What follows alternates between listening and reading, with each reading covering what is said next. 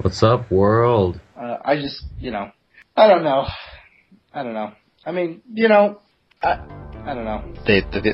Insert here. Yo. It's a terrible game. Bottom line. It's terrible in every way. Graphically, it's terrible. Gameplay is terrible. It's just terrible. Angry Nick mad. That game sucked, and it's gonna suck no matter how many revisions they make, and it just sucked even more because they put a Kinect with it. Angry Nick mad. Or if there's violence, I'll just laugh and enjoy the fun. Kaz Hazari. Kaz Harai. They just kind of got tired of Angry Nick on the first one and say, I'm gonna pass. Oh, yeah, so I do. It's me, precisely. No. I No. do all my work. No. And You guys unfortunately, are I so don't. cute. Oh, thank you. I try. I mean, let's face it, Mario and to a lesser extent Zelda is what carries Nintendo at this point. Always be radical. I love you, little podcast. You're the bestest thing ever. For the promise of a new Super Smash Bros. In the Zelda game, yes. You will not find a better story presented in any other game genre, in my personal opinion. Like, JRPGs have that. They have that story. That's what the entire game felt like. Oh my god, I want to bang my head into a wall. It's a podcast again? Can someone remind me? I thought it was a video game podcast. You're listening to the Game Source Podcast. And hey everyone, this is Gerald, better known as Yes Elvis Lives, from YourGameSource.com and GameSource on Facebook, at GameSource on Twitter. We provide more stories on the gaming and pop culture world because we like to delve now heavily into pop culture, to be quite honest with you, because it's just so fun and fascinating world to delve into, where we delve into pop culture, movies, television, gaming, technology, you name it now these days, because it seems to all go hand in hand. We take care of it for you here at YourGameSource.com. It's GameSource Podcast number 140, and I'm here with the man, the myth, the legend. He is Josh Peterson. How are you, sir? I am doing fantastic. And I just want to say to everybody out there, if you get a chance, check out his book, Vendetta Dark. If you have not done so already, it's a great read. It's available on Amazon. And Center Space. Could you share a little bit more about your newest offering out there called Center Space?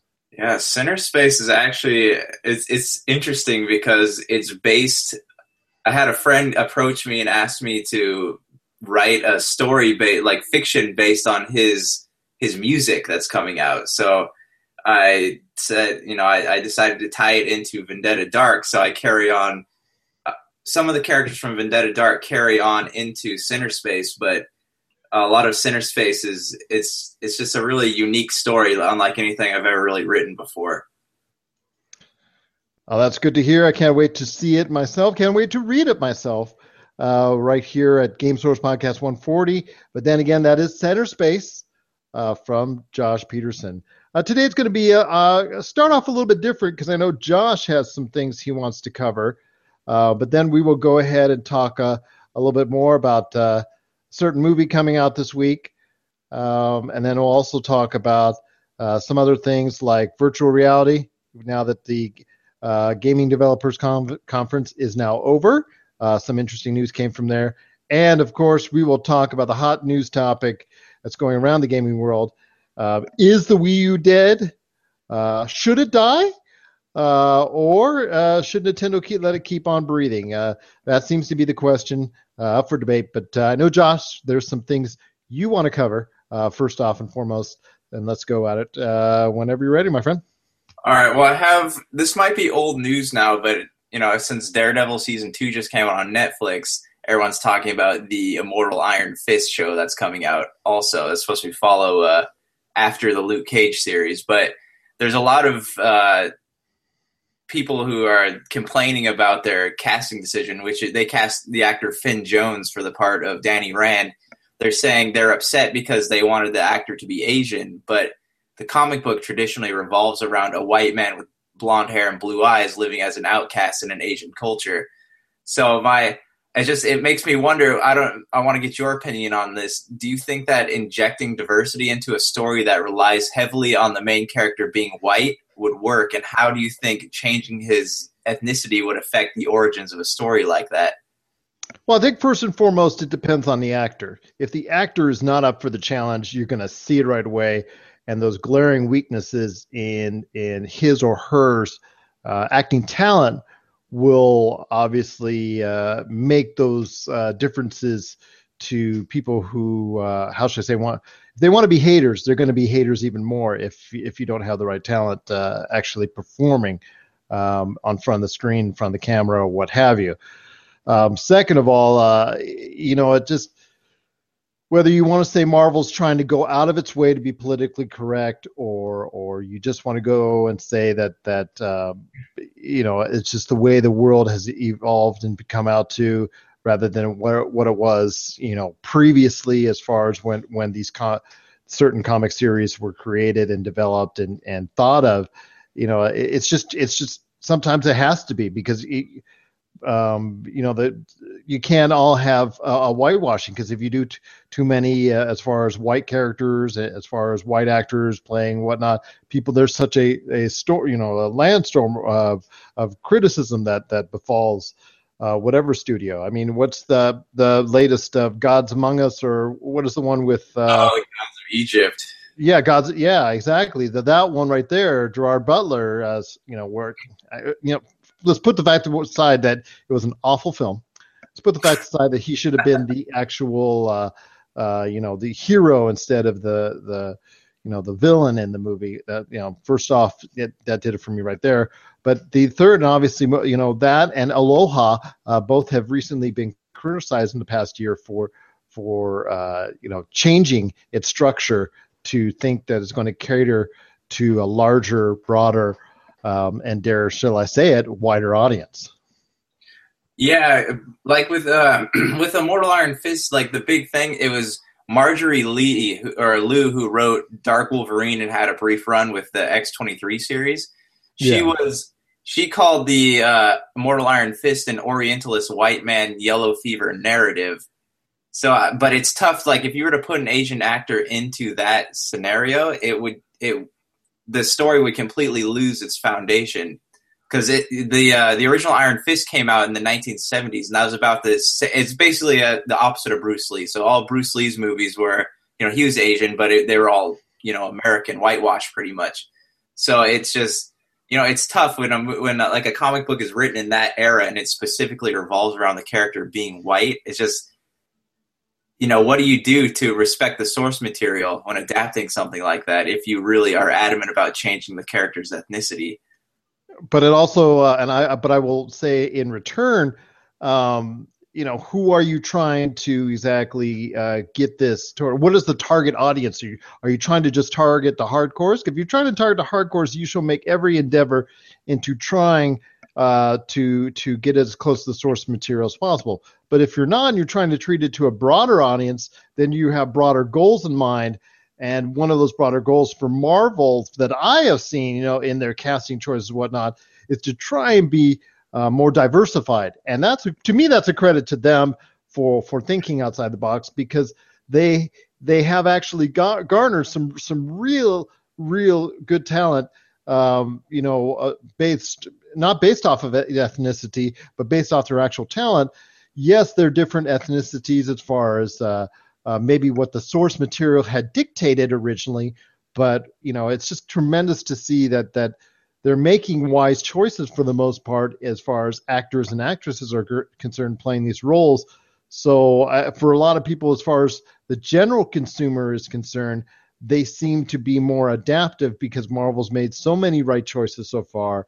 But if you're asking those hardcores, as far as concerned, maybe they are straying away a little bit too much too often. And this is obviously one example that some people in the internet, as what happens often may do, they have a tendency to criticize quite heavily. But I ask you, Josh, as far as this concerned, going back, is it something? How important is it for you to maintain that that base as far as it's concerned, as far as the source material is concerned, when they're trying to appeal to a larger audience by bringing on to these different forums?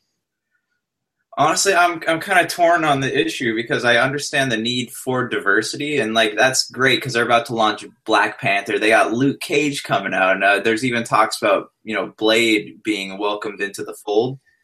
But I think with like it's tough you have to watch that treading that line between whether this is diversity for the sake of diversity or if this character actually needs something like this change. As far as like the Iron Fist goes, I really feel like, the character has never been, in the comic books, he's never been anybody but like a blonde hair, blue-eyed white person. And I feel if you were to take an Asian and make him and put him in that character, like unless you change the entire like foundation of the comic book, maybe he's an Asian trying to exist in a white culture, but it would still take away from the story, I feel like, especially since you have such a powerful Asian character who's going to exist alongside him, Shang-Chi. So I think they're kind of balanced each other out. But I mean, that's just me because I don't know if I wouldn't call myself a purist, but I like the source material to be respected, at least to some extent.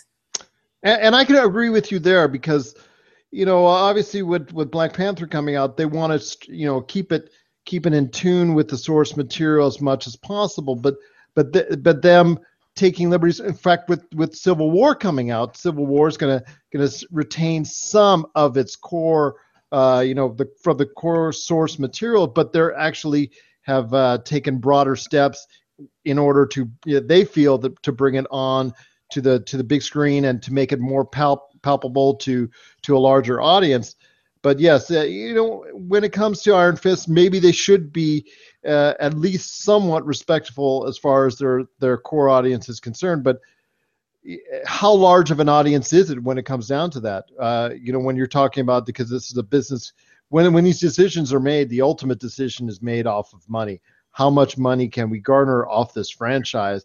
Or in this case, how many views and what are the ratings are concerned? And when they go after this, if they decide to stray, how much are they going to stray away from the source material in order to make it, a viewable experience for a larger audience? But it's going to be hard, like you said. There is that delicate balance. There is that delicate tightrope that they have to keep on trying to stay balanced on, as far as making the purists such as yourself, or that you have purist tendencies such as yourself, that would like to see the source material covered, and then also trying to placate to a larger audience. So there is that balancing act. But you're right, as far as that's concerned, it starts with the casting, and if that casting is not done well enough, or it's not well thought out, or if it's not planned correctly, it all goes astray from there, in my opinion.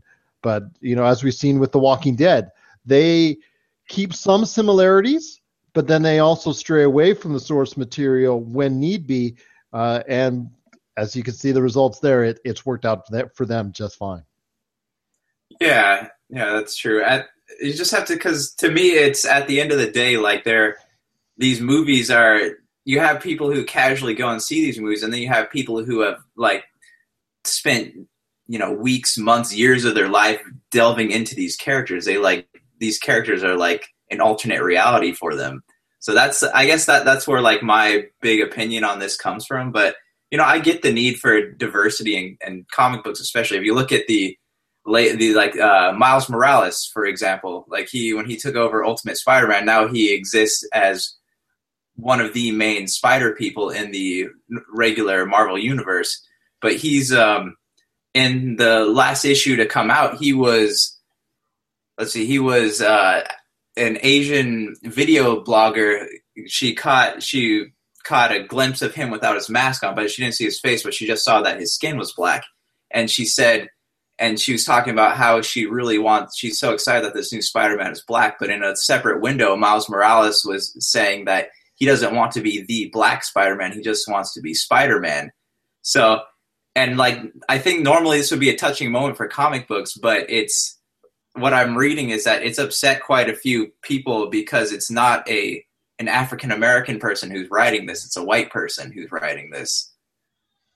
So what do you think that it's right for white people to try to like translate what non-white people think and feel for the sake of art? Oh, that's an excellent question. And you get onto some real touchy subjects because it's again, we come across another same narrative where there's you're walking across a dangerous tightrope as far as trying to go ahead and write or create things about an ethnicity that's not, and a culture of the base that's not your own. And anytime that you delve into that as a writer, if you haven't done the research or firsthand experience necessary to write on it, it's going to stick out like a sore thumb, and it's going to come off extremely poor indeed. I'm not going to say it can't be done because there has been examples in both, the literary and televised and film world where it has been done and has been done successfully, but it's a game that it's a very dangerous game, especially in the days and ages we live now, where if something like that is done improperly, it could have serious cultural ramifications as far as a backlash is concerned. Yeah, and I think that Miles Morales, his Spider-Man arcs have been fantastic. He is a truly interesting character. Like, he really breathed life into the new, back into Spider-Man, because, there are several issues down the line now. But it's really like, I think that the whole thing is just, there's people who are, again, it's the purists versus the, new comic book fans. The purists like their Spider-Man white, and I don't necessarily agree with that, because I think, like I said, Miles Morales as Spider-Man is really good. I don't know if you've ever read any of that stuff, but I have a little bit, yes. But the point is, like, do they think that maybe if Marvel were to hire like an African-American writer to take that thing, to take his story, it would be more powerful than it is now? Because it's kind of, it's like, say like it's seeing a new perspective on it, and it's also seeing a culturally correct perspective of it, and you're getting experiences that only that writer can create. Correct? Correct. So to me, it feels like if a white person were to have written Roots, like, it really wouldn't have the same. It would be kind of offensive in a way. Not that this is offensive, but I feel like if they really want to champion the cause of like an African American Spider-Man, they should go out of the box and not have. I know, that's his Brian Michael Bendis, like Ultimate Spider-Man, is his creation, but maybe it's time. He set up the story, so maybe it's time that he like step down. Hand the reins over to somebody else. I would agree with you, because the more you play with that fire, the more the bigger chance you're going to get burnt, and something's going to happen, or there's going to be some dialoguing, some branching note when you're trying as far as to create your stories that's not going to hit where you need it to hit, where you think it's going to hit with an audience, and that's the first thing that's going to be called out is the fact that he's a white writer as far as it's concerned, and not true to the culture base that what you're dealing with here. And if you're supposed, if there should be, as far as there's enough talented writers out there of all ethnicities that should get the opportunity to work on cultural comic books with cultural backgrounds that are similar to their own, but they should also be able to get the chance to write on others as well if they are skilled enough. Like we've talked about. I mean, if we have a white writer that's doing a commendable job on a certain comic book, that should also lead to an Asian, African American, Indian, whatever, Native American, whatever ethnicity base that you are, they should also get the same chance as well, because talent is talent across the board, no matter what background you have. If you've got it, you should be able to use it. And Marvel's not stupid. Marvel is probably so much more developed in recent years, as far as even just before the Disney takeover, from the company that I knew, early years with the previous iteration of Daredevil and whatnot, where that company looked like it was really in bad shape. to what it is now, where they are making calculated, correct decisions, not out of arrogance, but really just taking they're making very good decisions overall as far as the future for their entire franchises, and they've got a lot of cachet with the general fans and the hardcore audience right now, and they should use it by going ahead and making sending a message out to all industries as far as it's concerned, that all backgrounds can be able to provide quality stuff if they're given the chance.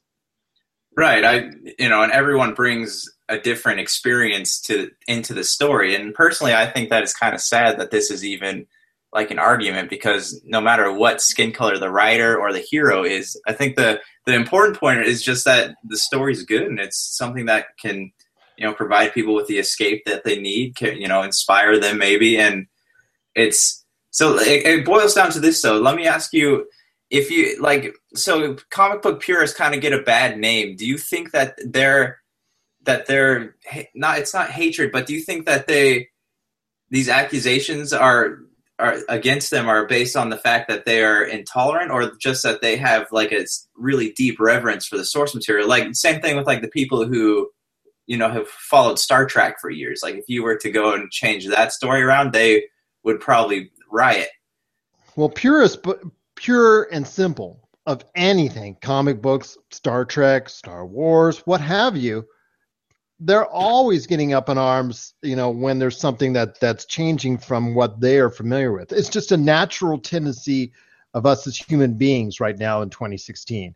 Right. When if you are purist in whatever it is, and that's something it's changed in front of you, then obviously you're going to react most likely in a negative fashion. And I don't see this as a surprise. I certainly don't see this as a shock in any way, shape, or form, but I do see this as a learning opportunity for those to be more receptive of quality work wherever it comes from. And definitely, I just want to, reiterate that people need to give this a chance as far as it's concerned, that storyline, but also as well to be able to give writers of various backgrounds the chance to work on projects like these, because I think it will deepen a storyline such as that even further than what the current writer could be doing as well.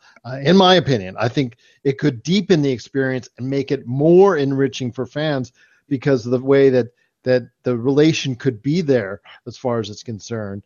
That's just my opinion, I know, but I really see a great future for comic book franchises if they're allowed to get away a little bit, still somewhat embrace, but at least get away a little bit from that rigid structure that purists have had on the industry. Because there is, I've seen it, I know you've seen it, but there is a certain box, a certain tunnel that purists have created in regards to the way they want their comic books.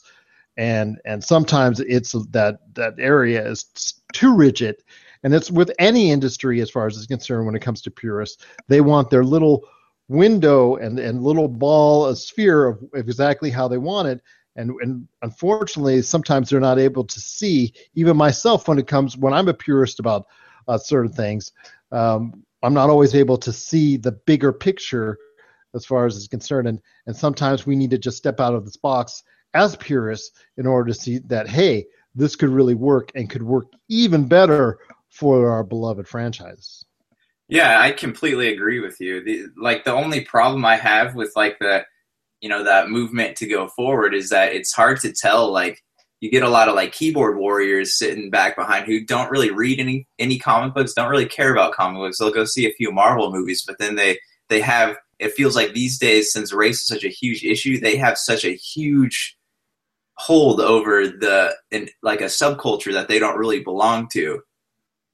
If that makes sense. No, that's absolutely correct. And when it comes to my knowledge of comic books and whatnot, even back from when I was young, I don't have a pinky full compared to you. So when it comes to being an authority on the comic book scene, I would gladly defer to you on any type of situation such as that. But when it comes down to situations and opinions such as what you're talking about, that's not just in the comic book world, but as I stated earlier, it's a common theme when you're a purist about basically anything in today's culture, whether it's pop culture, whether it's politics, what have you. People have a tendency to gravitate towards something so heavily that they're not able to always see exactly something good that may be just a little bit outside of that realm. Right. And there's been, honestly, like in the past 3 years, there's been some amazing comic books come out because they recreated a hero, or they changed his nationality and skin color. Miles Morales, Miss Marvel, even, I know the Fantastic Four reboot was awful, but I thought that, just the use of Michael B. Jordan on there, yeah. And you can see he has talent, because look what he did with Creed, and just a tremendous job there. So, exactly. But unfortunately, it gave, like you said, those keyboard warriors, because the movie stunk, and it really, as I like to say, it really blew chunks. It gave every opportunity for those keyboard warriors to start, typing away, all the spew and the hatred and the junk that they want to. But in my opinion, as I think you're probably alluding to, it wasn't because of the actor in this situation. It was because of the product that was given to him. Yes, exactly. Like I said, it's you have to tread the line carefully, but I think that there is a bright future up ahead for comic books, even comic book film adaptations, because there's people who, we've had this conversation before, people calling for stronger female characters. Scarlet Witch, like, look at her. She is, she's become quite popular. There's T-shirts, action figures. It's, it's one step at a time, but there'll come a day when it's, everyone gets what they want. And I've told you already, we've had this conversation before regarding Black Widow. I mean, finally they're starting to see little bits, with the change in regime at Marvel Studios. And we, I know you know about that as far as it's concerned. The previous hierarchy did not want to go all out on banking on the female aspect, as far as seeing that revenue that I saw, because I as I've said before, I've got $2, take them to the comic book store every month. They live and breathe Marvel. As far as they're concerned, my 10-year-old just cannot get enough of these sneak peeks and exposés on what they think is going to happen with Civil War. She has seen every single one of them almost, that actually keeps the language to a proper usage. But some of them really don't. And I'm like, no, can't watch that one. But she wants to know more and more about Civil War. She is just freaked out about it. And my 8-year-old too. If she's not watching that, she's watching other stuff relating to it, as far as from the Star Wars and Marvel universes. But there's a tremendous amount of revenue that was missed out over the past 5-10 years, especially with the rise in Scarlett Johansson's role and prominence within the Avengers universe. I think Marvel was missing out on a ton of cash, and it's just finally good to see that with the onslaught, which is just starting to trickle in, of merchandising from Civil War. By the way, did you get your knit boxers yet? I saw at Walmart the other day. I did not. I didn't know that was a thing. I'll have to look into it. They are available now at your local Walmart, as I was told. So, but T-shirts are, I'm sure, coming right behind. But they don't want to put them out yet because there's this Superman and Batman, which we'll talk about in a sec. They want to try and sell those first. But anyways, my girls, they are really, really into the Marvel franchises, and I'm just glad to see that Kevin has really, now gotten a great idea. Now that he's the head honcho at Marvel, as far as what they want to do, what they want to plan out, and how they want to go ahead and take all these personalities of different backgrounds, male or female, and actually make them, commercialize them, themselves as well. Because, you and I see, they, when Marvel brings out properties and merchandising for a movie, there'll be a ton of it. And there's going to be a ton that's sold, and there's going to be a ton that's not. So why don't you just, if you're going to, say yes to licensing a lot of stuff, just make it even across the board for almost every Marvel character, because it is only in their best interest, because they can see what works and what's not. How excited are people going to be? Are they for Black Panther? Well, the sales will dictate that. How are people excited for as far as the Spider-Man? Even though I know he's a Sony movie property, he's still a Marvel property to some extent. They'll gauge exactly. So Sony will also know exactly how excited they are, because obviously the feedback from him being seen in the trailer has been tremendous. But there's just so many opportunities that Marvel in the past has missed because of the hierarchy involved.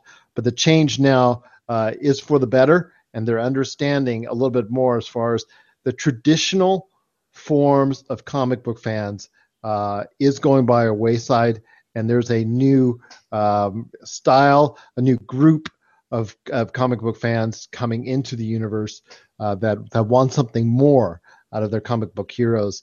And I think Marvel, at least on that end, is about ready to deliver that promise. Yes, I agree. That's the end of my questions right there. So what have you got for me today?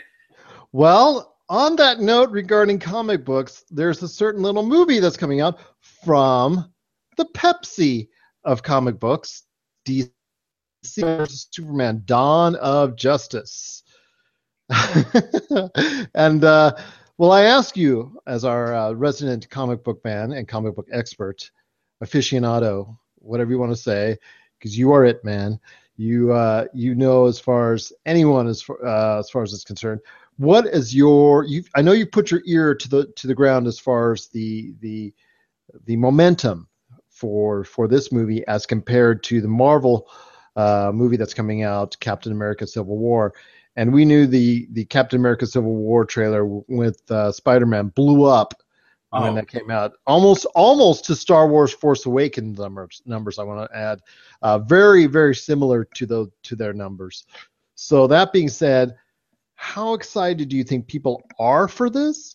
And do you think that this will be able to successfully kickstart the DC franchise, much in the way, I don't want to say the Avengers, but the Iron Man series, let's go for that as far as it's concerned, has kickstarted the Marvel movie franchise? Because I believe it started with the Iron Man movies, as far as, in my opinion.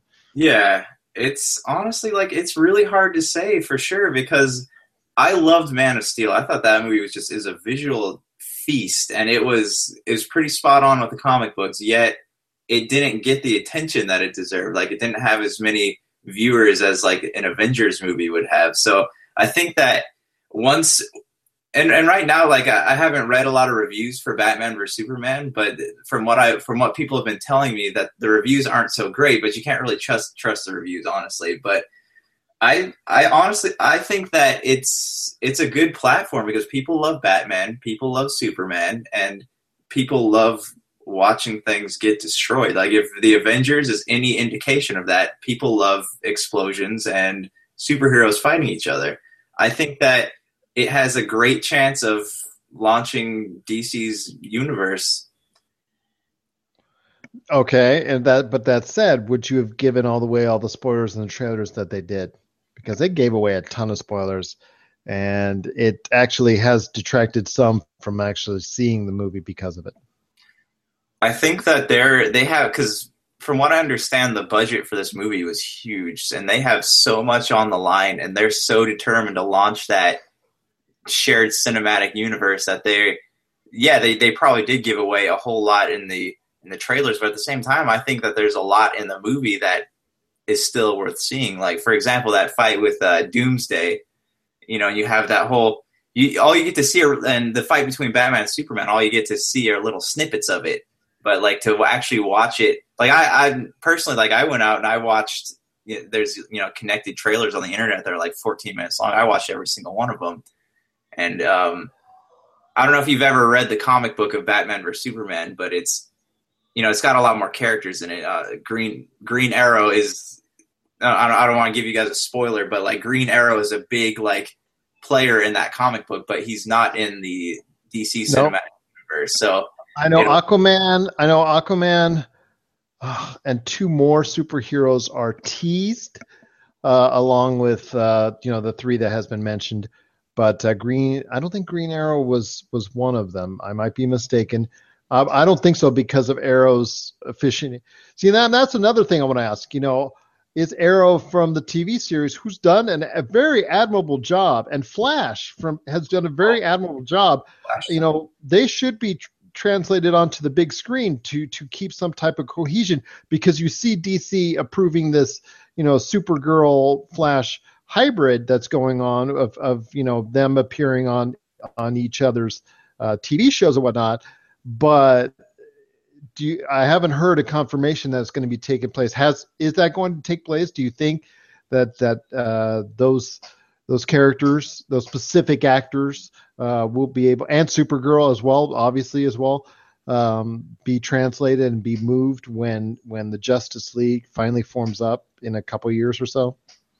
Unfortunately, no, because a lot like Marvel, a lot of DC's comics hinge on the idea of multiple universes. So they're committed to a multiverse theory, to where the TV shows and the movies they exist in the same realm, I guess, but they're in different universes. So if I think Ezra Miller has been cast as the Flash as opposed to Grant Gustin, I think his name is, and they haven't really mentioned anything about Green Arrow, but allegedly they want to keep their TV shows and their movies separate, but allegedly they're working with a multiverse theory. So maybe at some point in the future, these two entities can intertwine with each other, but at the moment, there's not really any plans for it, just because that's the way Zack Snyder set this whole thing up. To me, that's kind of disappointing as far as it's concerned, because if they were failing TV shows, as far as it's concerned, I could see that. And I have no problem with it. But these are shows that they're the backbone of CW's programming. I know some people would chuckle at that statement, because if seeing CW's ratings as if they had a backbone in the first place, but it is true. It is their backbone of their ratings, and Supergirl has performed quite well on CBS. I believe it is up for renewal. It'll most likely be renewed. I say there's a good shot at it. So there is a future for all three of these franchises in TV, and audiences just trying to realize why you would make these things different. Why do I have to have a different Flash here when I go out to the movies? And an hour ago, I just watched the Flash on the CW. I just, keeping that type of cohesion would be great. It would probably be recommended, in my opinion, but it is Hollywood, and ultimately DC Studios, like you said, with the multiverse option, it's probably the case as well. But then you're saying something like Marvel with the the Avengers and the Agents of S.H.I.E.L.D., where they try to keep some type of cohesion. There is still the Agent Coulson factor, which they never really explained well enough. But they really kind of leave that alone. But they still kind of try to keep the cohesion between the films and the movies, TV shows and the movies, so that they all relate somehow to one another to at least an extent. At least the ABC shows, for example. I don't want to say the Netflix Marvel shows as of yet, but at least from the TV shows that they're trying to have a correlation with each other and whatnot. But needless to say, I'm kind of I think it will do well. I don't want to say it won't do badly, but I don't think that they have the cachet that Marvel does. I think that once the Batman series kind of went downhill with the last Batman movie, and then Man of Steel, which, like you said, it was a pretty good movie on its own merits, but for some reason didn't fully get to the level where it needed to be. It's funny because it made more money than quite a few of the Marvel movies when you look at worldwide grosses or even domestic grosses. But in its for whatever reason, it's just not as well appreciated of a movie as the Marvel movies. Even some of the lesser appreciated Marvel movies, from recent past that's taken place. It just seems that Man of Steel cannot buy enough love for that's concerned. And the problem with Batman versus Superman is that you've had to have seen Man of Steel to at least have a better idea going in, because I know some of the at least part of it, and I'm assuming the beginning of it or near the beginning would have a direct correlation with the ending events of that movie, if from what I've seen is correct. Yeah, I can't be the only one who thinks this, but Warner Brothers has an obsession with Batman that I just cannot fathom. From what I've read multiple articles about this, about them saying they actually cut out scenes with Superman to put Batman in there, and I really don't. Batman's cool, but he's not Superman. I think Superman is such an interesting character because his biggest flaw to him is that he's more human than a lot of the humans in the DC universe. And honestly, Superman would just annihilate Batman. The only reason. But in as far as box office is concerned, as far as movie success is concerned, Batman has trounced, at least in the recent history. Some of the 90s Batman movies notwithstanding, but at least in the recent history, Batman has, the Dark Knight Rises, while it is not considered the best of the trilogy, it still financially did well enough so that they want to continue with the Batman franchises as a whole again. For some reason, it's just thought of better than the Superman franchises as far as from a movie aspect. Yeah, and I get that. It's just I feel like it all hinges on the writing. So you have Chris Nolan's writing team was obviously spectacular when they did The Dark Knight. So I feel like Warner Brothers isn't really giving Superman a chance here. Man of Steel was fantastic, but in this movie they paint Superman to be kind of like a villain, and he's kind of getting sidekicked, I guess, in a way to make room for Batman. Kind of like Iron Man in Civil War? Yeah, exactly. Funny how that works. It's just, you're making all these decisions based on profits and not on because there are some great stories to be told here, but it's being ruined at the prospect of how much money can we make off of it. But then again, that's the point. I mean, as I said earlier when we were talking about the questions that you were asking me, in regards to the directions that they're making, it's ultimately that's what it comes down to with these corporations, and that's what everybody has to think of. It's no longer a comic book company. Marvel is a corporation. DC is not a comic book company. It's a corporation, and ultimately, in order to satisfy the greater good, for lack of a better term, of these corporations as far as their revenues or profits, the shareholders in which they need to take care of.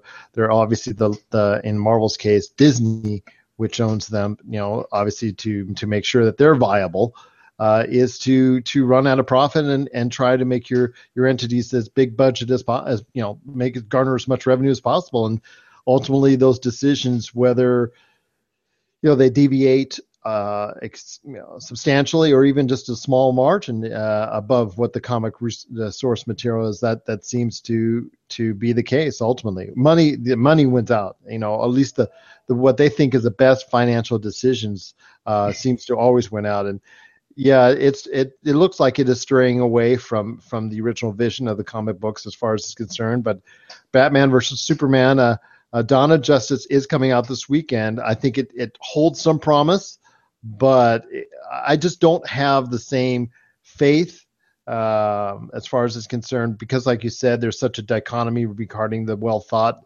of Batman, even if there's Ben Affleck now playing it and the Superman character, and there's just so much a difference of opinion even internally as far as exactly how far it will go. But it'll be interesting to see. I don't see the same success initially off the bat. Maybe Suicide Squad could garner that grab that brass ring that seemingly some of the Marvel movies, like most notably Deadpool, has garnered. But I think it will do well. will do well enough to obviously support and be a foundation for the Justice League franchises movies to come. Whether or not that means success for an Aquaman separate movie or a Wonder Woman separate movie or what have you, that I don't know yet. That I'll have to gauge and see by the success, definitely, of this movie, so I can give you a better answer on that. Right. Yeah. Time will tell, I guess. We'll have to see, like, not critics, because obviously critics are going to be a lot harder on superhero movies now that they've built so much momentum, but ultimately it's going to be up to the fans to decide how much they like that movie. And it's, and like you said, the whole idea that it's, these corporations have such, the money is a big thing is kind of sad in itself, because if you think about it, so much of Hollywood's income relies so heavily on these Hollywood blockbusters. So, they make one wrong move and there's the danger of the entire structure collapsing. That's why Spielberg might have had a point when he said the future of film belongs to the indie makers. Exactly, but the problem is those indie makers, they seem to, once they get success on their own as indie makers, they seem to, a lot of them, I don't want to say all, I'll just say a good portion will jump on that opportunity to become part of a bigger structure base. They'll get those opportunities, and it works sometimes. And as we saw with Fantastic Four, it doesn't work sometimes as well. But we'll have to, I mean, I got to call it like I see it, because that movie did not work, and obviously it didn't translate into success at the box office. Now, mind you, I don't think Batman versus Superman is going to see that type of failure. I think it's actually, has at least some initial success that I think is a pretty good bet for. But long term, we will see if this can be the franchise cornerstone for their movie base that's upcoming. And I think we're going to get a good idea of that in the next 2 or 3 months, even before or as Civil War itself, as their competitor, comes out as well. So we'll have to wait and see. But it starts this weekend. So if you're going to go see it, let us know at GameSource or GameSource on Facebook. Give us a holler. I'll be posting stories on the success or lack of success of the movie, either which way, on our GameSource Facebook site. So give us a check out right there, which also has had a lot of news and updates regarding virtual reality and all the great things that have gone on there, because last week at the Gamer Developers Conference, if I could say that correctly, recently just wrapped up last week, and had a lot of interesting news. But the biggest news from that is the announcement of the actual time frame and the price that the PlayStation VR is finally going to come out with.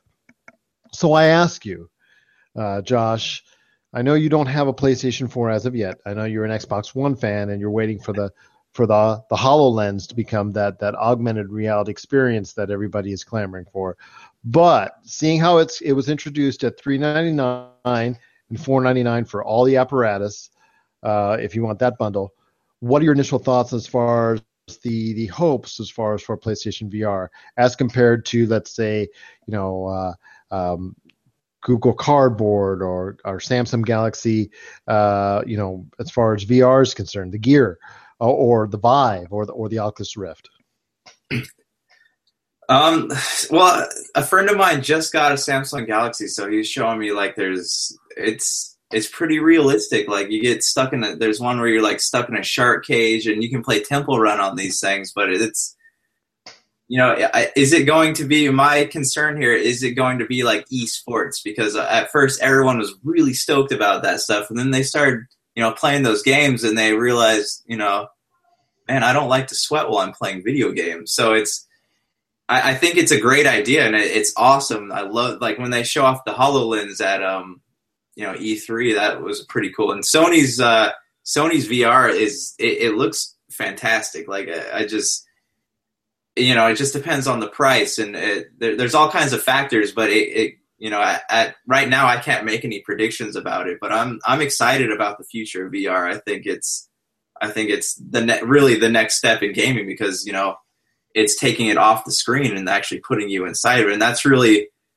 if you want to make a jump in gaming, that's what you want to do, because the staring at the screen, there's only so much you can do to upgrade graphics and all that. But this is really like a huge leap. So I'm really excited to see how this turns out.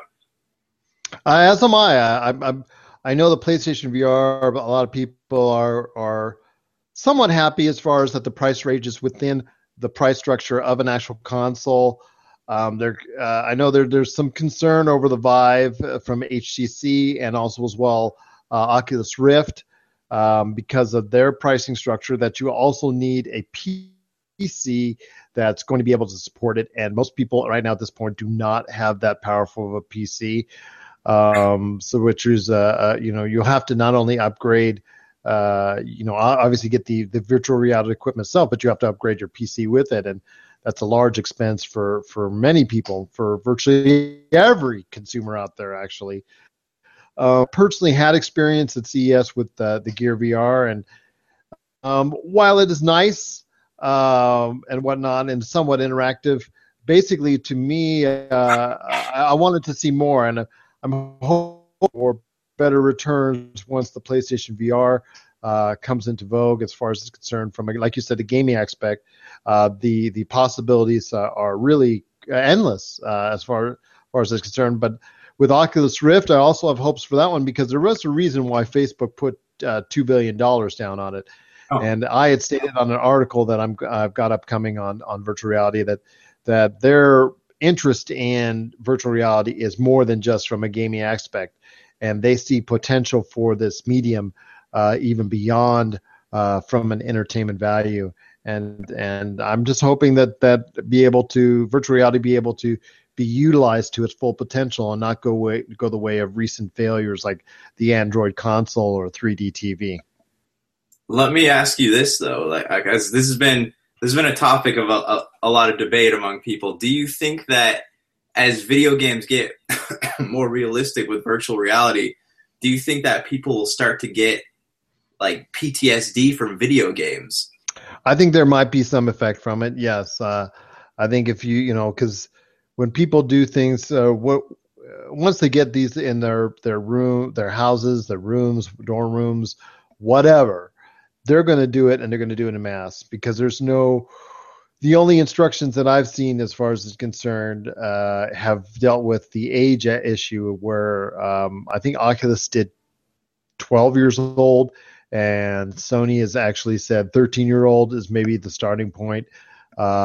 Anything younger, and they're worried about possible issues from being able to comprehend, but also adapt, and like you said, being able to have those moments when you don't have the glasses on. So that's why they're asking those younger audiences not to use virtual reality as of this point in time. But I can see that with anybody, as you've seen gamers who, you and I have been gamers that have played for 5, 6, 7, 10-hour stretches. Back when I was younger, that's what I did a lot of, as far as is concerned. And just if I put on a virtual reality for that amount of time, it's going to have some effect on me once I take off those glasses. And I know that's going to be with a lot of other people as well, because you can't do something in that type of mass and not affect you in some manner. We've seen it affect just playing video games a whole. Some instances of people, not actually getting health issues because they're not going and understanding and realizing that they have to do something to break up the monotony of just playing the video game for long stretches at a time.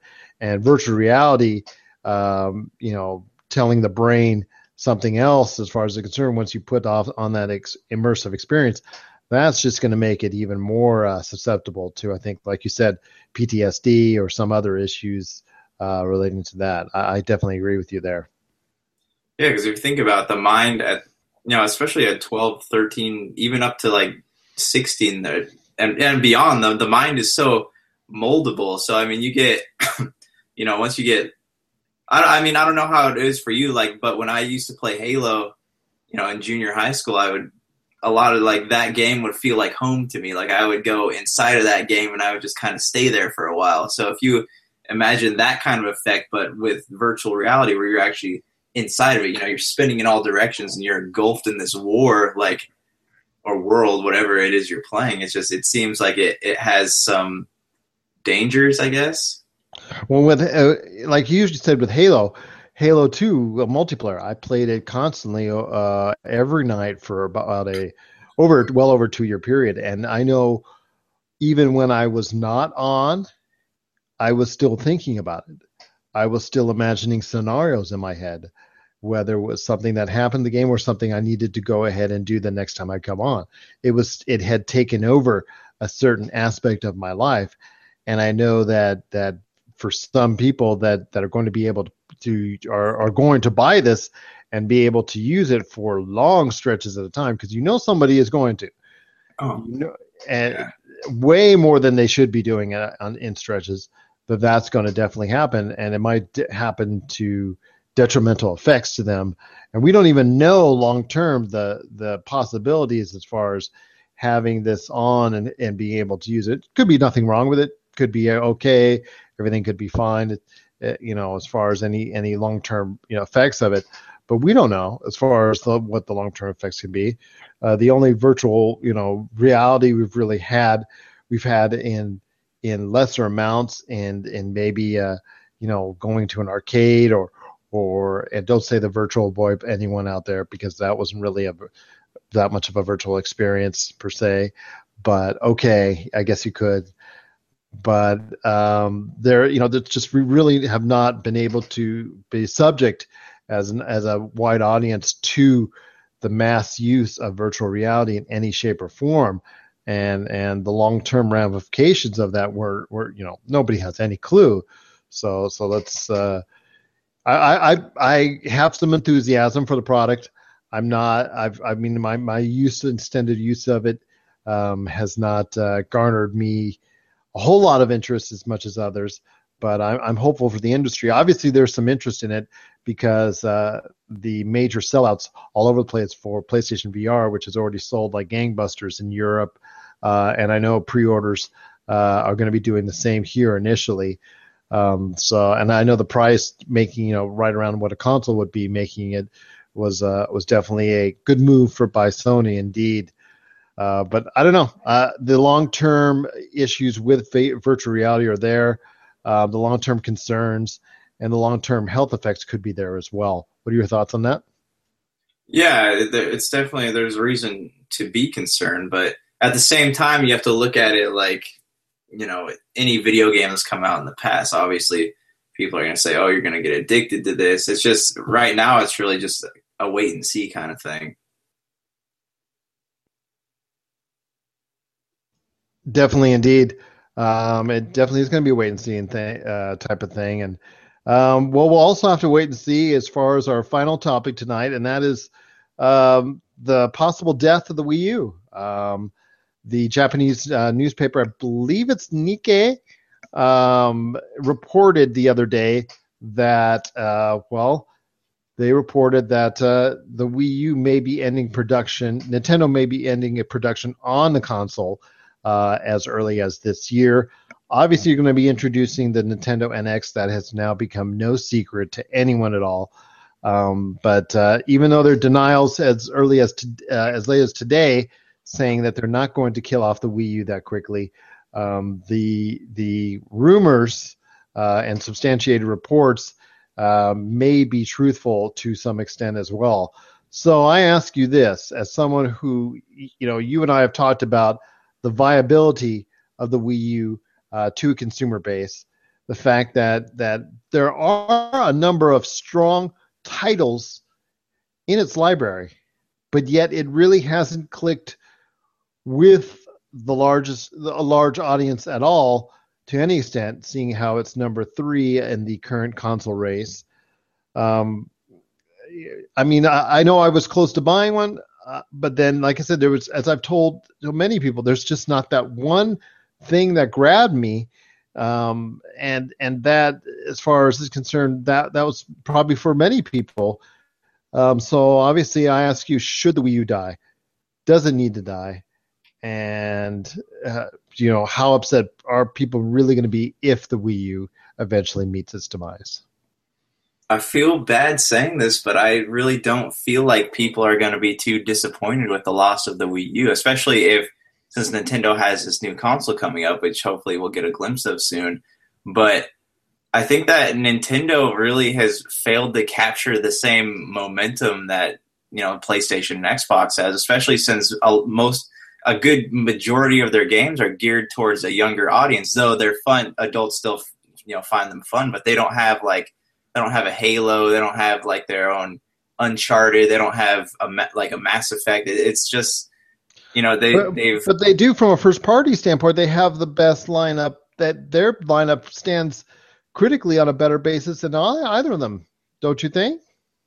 Yeah, it does. And at one time, like they were on top of the console game, but I feel like I don't know what it is. Like I can't say for sure because I don't own a Wii U, but I feel like maybe people are getting burnt out on these games because there are a ton of Mario and Sonic games, and while they're fun, it's just it's the same question that people have with Halo. Are people just getting tired of it? So I think with the new Nintendo, they really have a chance to recapture that last, that faded glory that they've had in the past.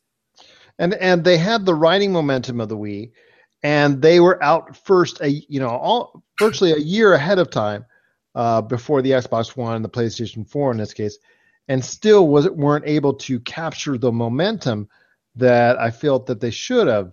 And it's going to be a shame that the Wii U may be meeting its demise, like I said, according to reports. Even though Nintendo has denied it, the writing's on the wall for the Wii U, unfortunately, even though it does have an outstanding lineup. But there were issues, I know, with a lot of people that have talked about their online experience with the Wii U is so much more complicated than its two main competitors, and also as well the lack of a third-party robust relationship as far as third-party titles are concerned. I think that was also a defining factor for the Wii U as well. It's just I want to wait and see. I want to see what happens with the NX. It's obviously they see where things went wrong with the Wii U, and they're trying to make it right with they're going to make it right, or at least they're going to try to make it right with the NX, I should say. And I definitely think that maybe the time has come for just a quick transition from the Wii U to the NX is necessary at this point. There's talk now that Zelda will actually only be on the NX. We're hearing all sorts of wild stories ever since the report came out yesterday in regards to the future of the Wii U, possible future for the Wii U, I should say. But I think at this point in time that the Wii U has been an underwhelming success. Obviously the numbers represented that what the major consumer base has said about that. Even though it's had an outstanding lineup of first-party games, the overall Wii U experience was not what it needed to be. But Nintendo, I still have every confidence in the world that they're going to do something right with the NX. And now that they're actually making some smart moves as far as getting into a smartphone and mobile audience, and finally reaching out that audience after years I've asked them to do that. And they're making some headway there, that they are taking some right steps and going in the right direction. I think if they shed themselves the Wii U sooner rather than later, that might be a step in the right direction so that they can fully focus on bringing, the core experience of the NX home to an audience. I know you saw it as a person who has the Xbox One. The 360, they dropped the 360 like a bad habit as soon as the Xbox One solidified itself as a gaming unit. Did they not? Yes, they did. And like back like with Nintendo, like I see just if the recent success of Rocket League has really proven anything with like Xbox One and PlayStation, it's that people love independently made video games. So I feel like if Nintendo were to cash in on the indie game craze, like I think they could really they could rise up in the console war. Absolutely, and like I said, I don't want to say it's the death knell for Nintendo because it's certainly by no means. I know, like I said, their entries into the mobile gaming market in Japan have garnered huge success in the past couple of weeks. And their future for theirs just is infinite as far as what the possibilities could be for mobile users around the world as far as bringing all their classics home or different scenarios for that is concerned. And I know one thing we've talked about over the years on at YourGameSource.com is, the lack of new properties, new IPs taking hold with the Nintendo franchises, that it always seems to be some iteration of Mario or Zelda or the like. And, I know that may be of some concern as well, but I have every bit of faith that Nintendo will take some better steps forward with the NX once it's introduced, and could be better served, and definitely, most definitely by maybe putting to rest the future of the Wii U maybe after this year. Right. We'll have to just, when E3 rolls around, we'll have to see for sure what's happening with Nintendo. I have every bit of faith in them, though, that they can really kind of correct their mistakes and rise up. That just makes it more beneficial to owners out there of the Wii U, because they'll be able to get their products cheaper, and anybody who's still interested in a Wii U, you're going to be able to get it at a really good price in the not too distant future. And their first party lineup, I will say again, the first party lineup over the past 3 years, with them competing against PlayStation 4 and Xbox One, their first party lineup has been superior. Unfortunately, that has not been able to translate in any other aspect of the experience to be more attractive to a core audience. So maybe it is time to put the future of the Wii U to rest and maybe focus solely on providing a quality NX experience.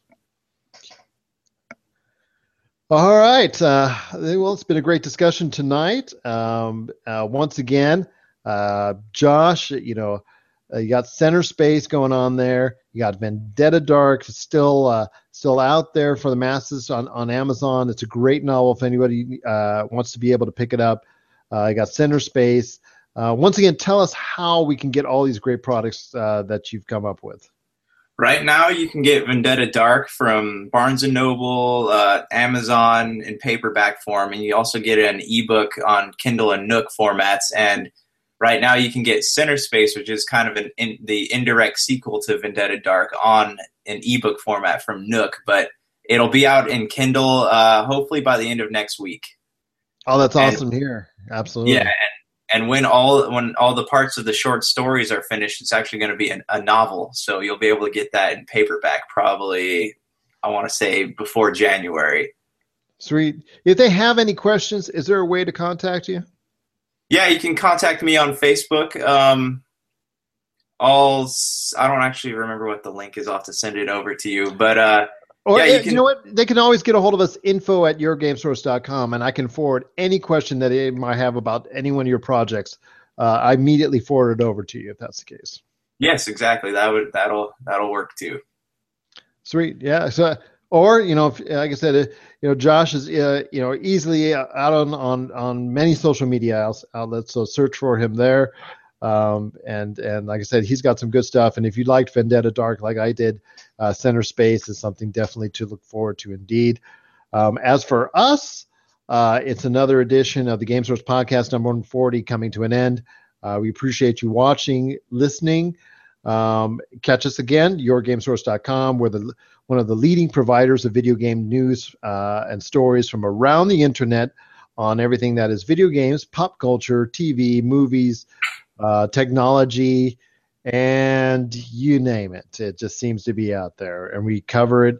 We give you a glimpse of it, and we show you the best stories from around the internet on that, and keep you all up to date. So give us a like on Facebook, and you will get all that info straight to you without having to search around for it yourself. So for me, this is Gerald, better known as Yes Elvis Lives.